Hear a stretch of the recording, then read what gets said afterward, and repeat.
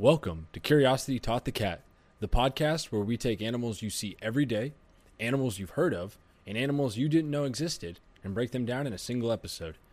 Our goal as animal lovers is to spread knowledge and awareness about the creatures we share this floating rock with. We hope you learned something new.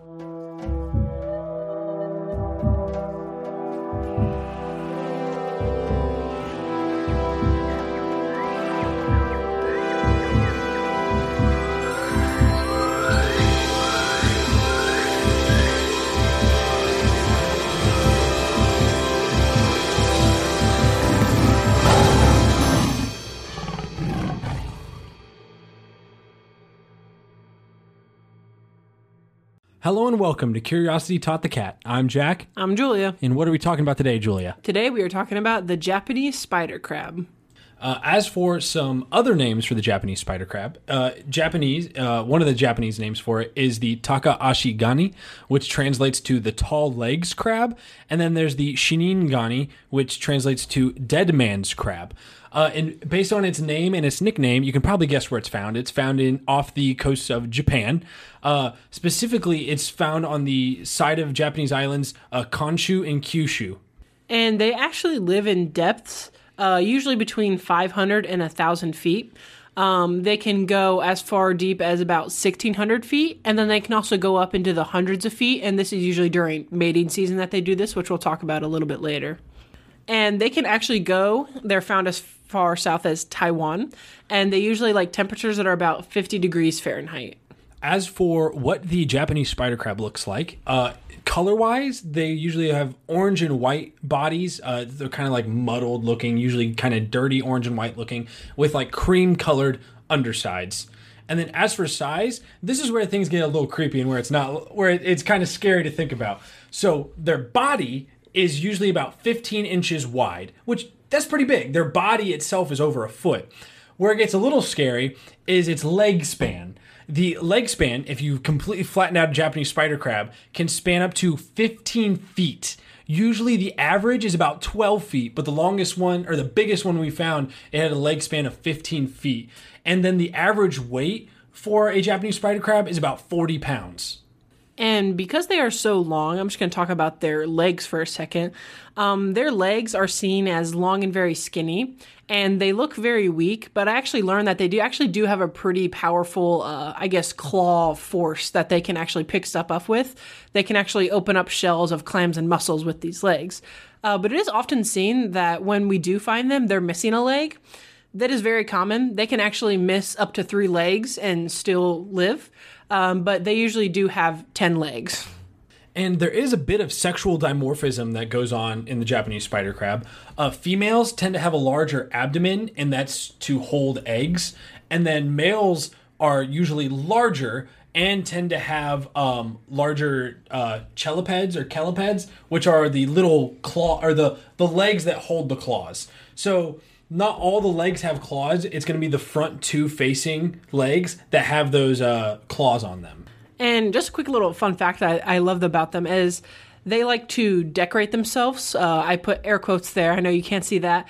But they like to put things like algae, kelp, and sponge on them just to help improve their camouflage. And they do this when they're younger, and then they carry it over into adulthood, probably just out of habit, but it does help them blend in better with their environment. And then moving on to what the Japanese spider crab eats. The Japanese spider crab is a carrion scavenger. So what that means is that it eats dead things. It doesn't hunt. It looks for dead or decaying matter on the seabed, and that's what it loves to eat up. There have been documented cases where it has eaten live fish and other invertebrates, such as other crustaceans, but that is usually very rare. And just a kind of little fun fact to add on to that, there are ancient mariner legends that say that these spider crabs used to drag sailors overboard and eat them alive in the depth of the ocean. This is completely untrue. They have no strength to do that. But it is true that they probably have eaten dead bodies in the ocean, which is probably where this myth came from. And then as for what eats the Japanese spider crab, that will include octopus, stingrays, smaller sharks, and then, as you could probably guess, humans. And as I kind of mentioned earlier, the Japanese spider crab will start migrating to shallower waters, usually between 100 and 200 feet. during mating season, which is usually between January and April.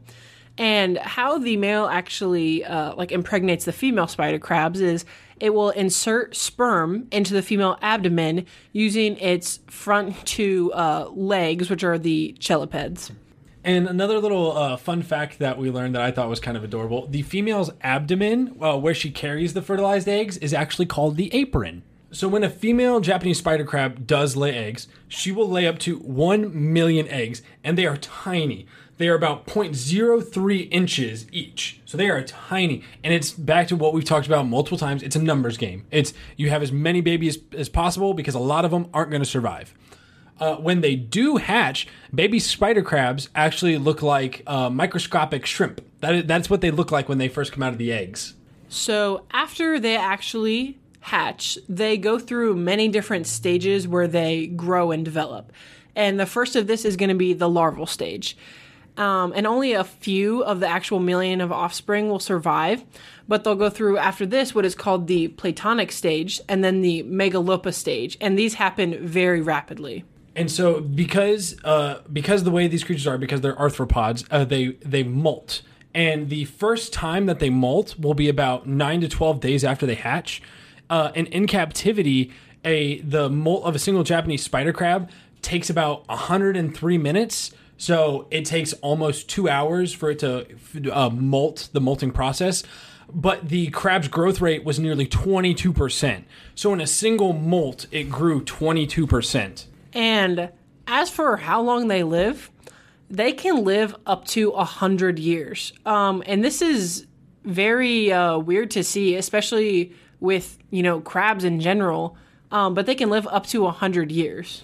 Yeah, usually when you think about kind of the arthropods, usually you hear this with lobsters. Lobsters are the ones that can live a long time. Crabs, not typically that way. But yeah, the Japanese spider crab's up to 100. And then as for the family societal structure of Japanese spider crabs, there's not much that goes on.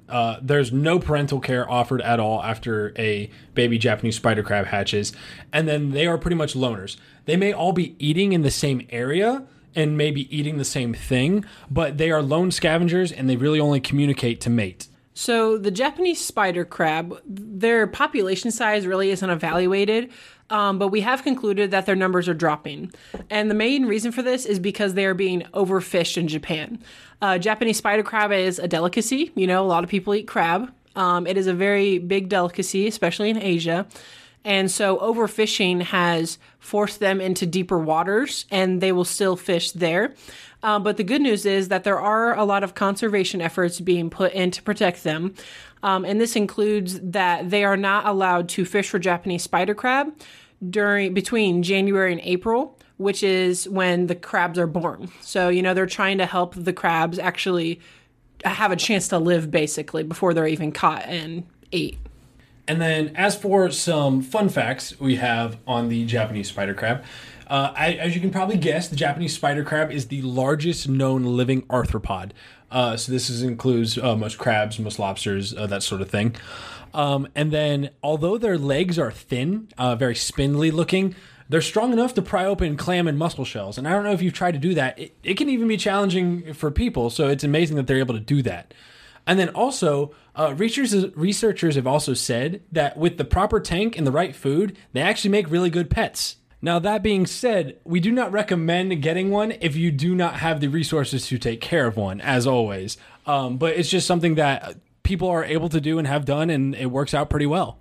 So that's all we have on the Japanese spider crab. It's a rather short episode, but tune in next week, and we're going to talk about the Chinese water deer. And don't forget to check us out on all of our socials, and be sure to check out our Patreon as well. And you can find all of those links in our Linktree link, which will be in the description for this episode.